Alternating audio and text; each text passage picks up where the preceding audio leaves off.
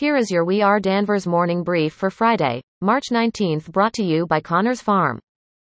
Congratulations to Teresa Parsons for winning the $10 gift card to Kathmandu in our special St. Patrick's Day contest. Thank you to our sponsor, Mead Web Design of Danvers. Next up is our weekly gift card raffle, which starts Saturday morning at 9 a.m.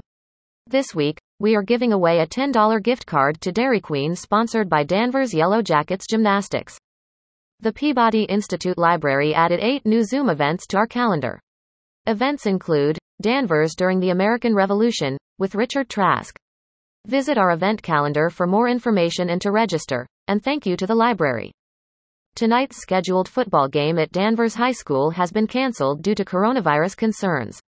The Falcons' next game is next Friday night, March 26th against Beverly at 5 p.m. The game will also serve as senior night for the Blue and White. The culvert repairs on the Danvers Rail Trail between Pickering Street and Holton Street are continuing. The hope is to have the repairs completed by the end of March. Thank you for your patience.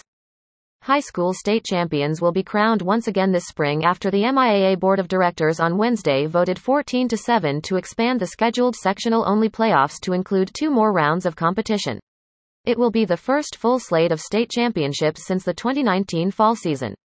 The basketball and hockey state finals from the 2019-20 winter season were scrapped because of the pandemic. The entire 2020 spring season was canceled, and there have been no MIAA playoffs of any kind this school year. We Are Danvers is excited to announce that our morning briefs are available on Apple Podcasts.